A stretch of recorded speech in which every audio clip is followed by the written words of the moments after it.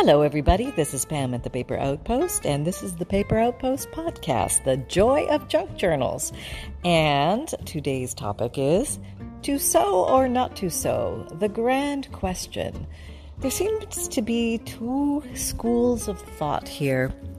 And I remember back when I was up before I sewed, and I use the term I sewed loosely because I'm not a very good sewer. Sewist, seamstress, person standing in front of a sewing machine and attempting to use it, person watching a lot of YouTube videos with my make and model number of sewing machine, trying to figure out how to thread the bobbin, how to fix the tension.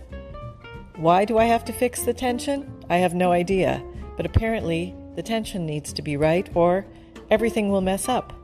And it seemed very overwhelming at first. But I want you to know that if you ever decide to put on your big girl or big boy pants and decide to muscle on up and waddle over to a sewing machine, it can change your world when it comes to junk journals. Is it mandatory? Heck no. Are you going to not have as much fun? Heck no. But what can it do for you?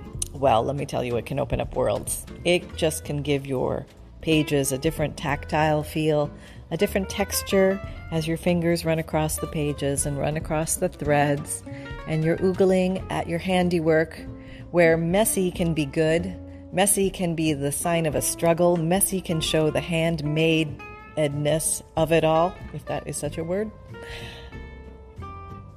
But there seems to be two camps. There are the sewers, and then there are the non-sewers. And I used to be part of the non-sewers, so I completely understand that perspective. I was raised thinking you had to be born with a sewing gene, or you had to be born into a family who had mothers and sisters and grandmothers that all sewed, and they all bestowed this wonderful craft unto their children, and everybody learned this skill. And not me. Nope. We didn't have that when I grew up. And God bless my mother. She was many things. A great seamstress. Was not one of her finest accolades in life. She did try. We did have a sewing machine. Our sewing machine was an old antique foot pedal sewing machine. I believe she either got it from her mom or possibly from an auction. And it sat in the house collecting dust, and every once in a while, she or I would waddle over to it and try to make it work. I think I sewed tube dresses for my Barbies, and I think, I can't even remember exactly what she sewed, but basically there was no YouTube. You know what I mean? There was nobody to ask. Nobody knew how to work this thing, and it was very hard, and you had to use your foot, or you had to push the wheel with your hand. And sometimes we would just sew a hem. I think that's probably what we did, quick and easy fixes. So that was it. That was my entire experience until I went into home economics in grade 7 or 8, where I had the disastrous experience of being faced with the sewing machine yet again. Now, this one had more bells and whistles. And for some reason, I felt like all the other girls knew how to work this thing except for me. For some reason, it had evaded me. And there I was, faced with it. And we were told to pick a project. And I thought, okay, let me do something very basic and very simple. I should have went for the pillow. I don't know what I was thinking. Pillow was the way to go. It was the obvious win, the easy win. No. I had to pick the apron. Yes. And I didn't know you have to gather or ruche your apron, but apparently my pattern had that, and that was a little bit beyond me. And let's just say sewing straight was beyond me, and let's say my apron didn't look much like an apron when I was done. And then I did a follow-up act with gauchos. Yeah, gosh, does anybody wear gauchos anymore? Those short flare pants that, oh my God, that look good on no one. I attempted to sew gauchos. And let me say, that was pretty much the end of my sewing career. Don't remember the grade. Probably wiggled out of there with probably a B or a C, I would imagine. I have no idea. But yet again, there I was, embarking on the junk journal journey, as many as of you are. And gall darn it, dag nabbit, those YouTube junk journal makers, they keep whipping out that darn sewing machine. And they keep showing us the magic that they can do.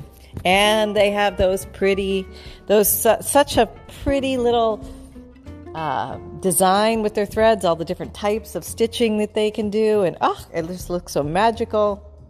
Maybe, just maybe, it might be possible, right? Maybe there's hope. I mean, it's a tool.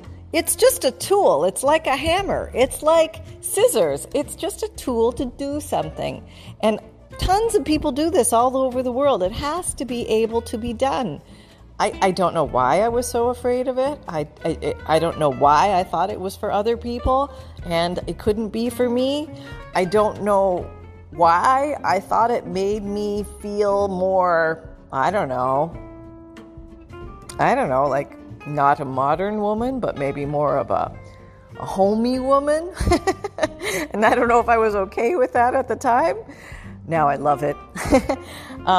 So anyway, I decided, gall darn it, dag nabbit, I said to myself, they all look like they're having fun. I want to have fun too. So I literally bought the cheapest sewing machine I could find.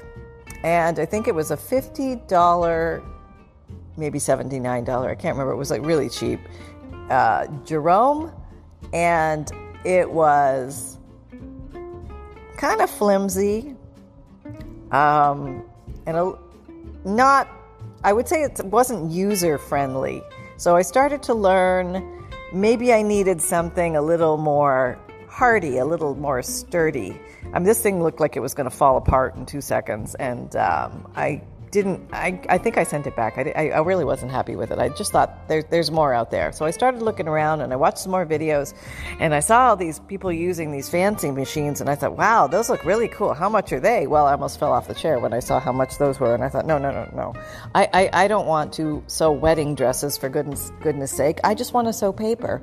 I just want to put pretty stitching on paper. I just want to have my little edges easily attached to each other so I don't have to be chasing every little peely-uppy edge with glue. Wouldn't that be fun? I could use different color threads and zigzag and straight stitch and all those other pretty little stitches. I can do leaves and things like that. Maybe I could freeform. Well, I tried that. That didn't go very well. But hey, I can zigzag, and that's pretty darn amazing. So I waddled over to Walmart and I got myself, I decided I'm not going for bottom of the bucket. I'm not going for super high grade. I'm going for mid grade. And so I picked out some middle model. I think mine is a Project Runway limited. I don't know why it's a limited edition. And I want to say it was somewhere between 1 and 200. Now, of course, just after that, I came home. I got it all set up. Then I watched my videos and I finally figured out how I bought pre-threaded bobbins for quite a while until I finally figured out how to do the bobbin thing. And then one day I sat down and I just did a mother load of bobbins. I'm like, I'm going to fill up every one of you little empty bobbins, so I am ready to go. And did you know that most bobbins will hold an entire spool of thread? Isn't that interesting? Because a spool of thread is so big, but a little bobbin is so small. And I always thought, why don't they match? Because you always have to keep changing otherwise in the middle, and you always end up running out, and there you are, bobbinless, and your thread is out on the bottom. But yeah, they're actually, I don't know, I guess an average spool will have about an average bobbin's amount of thread on it. Very cool. I didn't know that. And so, yep, there I was, embracing the machine. And that's when my world started to change. Then I started to see, wow, you can do a lot of things with this. You can actually sew pieces of paper together and make frankenpaper, and you can sew booklets. You can sew the signatures of little booklets in. It's kind of hard to do with big journals, but you can easily do it with smaller journals or journals that have soft covers, because you can get them to fit inside the sewing machine. And but it's just so much fun. Oh, and then I learned not long after I had invested my money that you could actually buy old sewing machines that are apparently in functional order from the Goodwill. And I went down to my Goodwill. I just happened to be shopping around there one day looking for craft supplies, and I saw they had a whole row of sewing machines. And first thing I thought to myself is, well, they don't work. I'm sure they don't work. And so I asked the guy, and I said, hey, these sewing machines, do they work? And he goes, oh yeah, we test them all and make sure that they work before we put them out here. And I said, really? And so I'm looking at the price tags, $20. They were all $20 a pop. Now, they may have been older machines and this and that, but often perfectly fine. I mean, like I said, I'm not sewing wedding dresses. I was just sewing paper, and I was bent and determined on practicing and learning how to do this. And I still don't know anything about thread tension. I did learn about stitch length, though. It is very advantageous to know that the farther apart you place your stitches, which is stitch length, the better it is on paper. Because when you perforate paper too many times, it can come apart, just because of the nature of the fibers, and the paper is thin. But I have to admit, I often forget to adjust the length, and I sew at regular length, and it's just fine. Yeah, there's really no problem. Unless the paper is really crispy, let's say it's a baked paper, a coffee dye paper that's been baked, or a very, very old fragile paper from an old book or something like that. If it's a regular paper or a regular book paper or something like that, it's going to be just fine. Yeah. 9 times out of 10. And you know what? If that 10th time it's not okay, it's only paper. You just go grab another sheet and you carry on. That's the thing about making junk journals. There's a lot of experimentation, and it's very, very important to embrace the moments when you feel compelled to do something. So if you feel even the slightest inkle, like a tiny little inkling, to consider sewing, I'd say give it a go. And you know what? Let's say you don't have the money to buy a sewing machine, and I totally get that. And nobody around you has one. Nobody wants to lend you one. Nobody wants to let you use theirs. That's fine. There's hand sewing. That's right. I know it sounds primitive. I know. I hear it. And I if you guys have struggled where I've struggled, just threading the needle is probably 90% of the reason why you never want to do hand sewing. But the actual act of hand sewing, once you're in the rhythm and in the groove, is quite pleasant.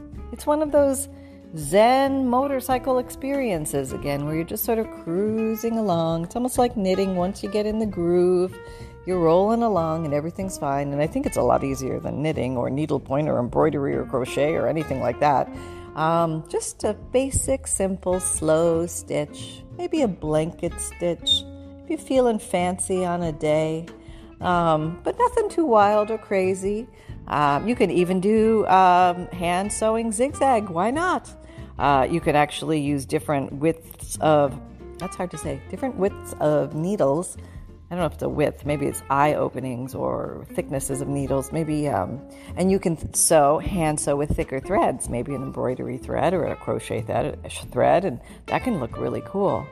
So as we're talking about sewing, I hope this just opens up your world and opens up your mind. If you haven't already wandered down that path, I know a lot of you have, and if you have a sewing machine tucked in the back of your closet somewhere, maybe you'll get that little itch, that little calling to dust it off, pull it out, go watch a YouTube video to see how on earth to thread the bobbin and thread the machine. And one little tip that I ignored initially because I thought you didn't really have to do this, but apparently every once in a while you do need to open up your sewing machine and vacuum it out or dust it on the inside, because when you sew, and this happens I think when you use fabric or paper, there's a lot of fuzzball buildup on the inside, and Eventually, you'll find that things will jam and you'll be wondering what on earth is going on. You haven't done anything. You haven't done anything bizarre or weird to it. Well, yeah, open it up and just see, because sometimes there's little like dust bunnies in there that just need to be removed. And if you can't vacuum them all out, sometimes you can go in there with a ball of Scotch tape and just sort of wrap it around your hand and shove your hand in there and make sure the machine is off. And it'll pick up lots of those dust bunnies. And you can use that compressed air in the can, or they have these little brushes that you can use that probably come with the sewing machine. But if you don't have that, like a little wet Q-tip will pick up a lot of stuff. And there's a lot of hullabaloo on the streets about sewing through glue. And I'm a point in case, perfect example of somebody who does not wait for her glue to dry before she runs over to her sewing machine and sews with it. And it makes perfect sense to wait for your glue to dry. Otherwise, you will gum up your needle and it will just cause problems. I've done it a million times. I've had very few problems, but it could happen. And I think I probably had it happen where I'm like, I probably should have waited. I can just sort of feel it slunking through the paper or the fabric, whatever and it's kind of like slunking through the glue. I can feel it getting stuck to the needle. But you can take acetone or rubbing alcohol and clean your needle off. Be careful not to poke yourself. And that will remove the glue, especially if it's a Fabrifix or something like that. A solvent like that will remove it. But if it's white glue, then probably a baby wipe will wipe that off of your needle just fine, as it's water soluble. And yeah, so there's a lot to explore out there. There's a lot of adventure to be had if you've never wandered down or dabbled into the world of sewing on paper. It's not nearly as hard, I swear to you. It's not nearly as hard or nearly as scary as you think. And there's probably somebody in your sphere, if you get stuck, you could say, hey, listen, would you mind just showing me, like, I'm stuck on this one little thing. If I could just get past it, I know I could be off and running in the sewing department. And I would say bug those people, and they'll probably be happy to show you, because it is kind of like a time-honored thing. You want to pass the baton and let somebody else know that, hey, you might find fun here too. And if you always thought you were one of those people that was never meant to sew, I want to open up that possibility for you that maybe that's just not true. Maybe that's just a bill of goods you sold yourself one day, and it's time to let that bill of goods go. Just let it go into the wind and just see what happens. A sewing machine does not define you. It does not, make you into anything that you're not. It's just a tool. It's a tool, just like your scissors and just like your crocodile and just like your bone folder. They're all just a tool in your arsenal so that you can have more fun per minute and per inch of paper on your junk journals, because I want you out there having as much fun as possible. So I hope you are having lots of fun. And remember to sign up for the monthly emailed newsletter if you haven't already. All the links are down below my videos. You can also find links to my Amazon shop as well as my Etsy shop. My Amazon shop, I put in there my favorite tools and supplies, and my Etsy shop, I have vintage digital kits along with surprise journals and gift bundles, and you just never know what's going to pop up in there. So wander on over and take a peek occasionally, because sometimes things just pop up by surprise. And sometimes I make announcements about them, but sometimes I just pop them in there to see what happens. And what else? Sunshine is doing fine, my new puppy, and Hollywood is A-okay. He's happy as a clam over hanging out with his lovebirds. I put them closer together now, so they're together in the kitchen, like the little dinette area, and they both can see out the window and talk to each other and talk to us. Yes, they love to talk to us. And Sunshine is napping on the rug right now, right here, my little Maltese pup. And he had a bath today. He was so cute. They're like disappear when they're wet. They're just gone. And so all is well here at the Paper Outpost. I am wishing you all well. Big hugs to all. I'm hoping, you're all healthy and strong and enjoying life and don't let anything get you down. You just keep going and keep searching for more fun, because it's out there and it's to be had. It's to be had by you. You deserve it. And I'll see you next time at the Paper Outpost. Take care, everyone. Happy crafting. Bye-bye.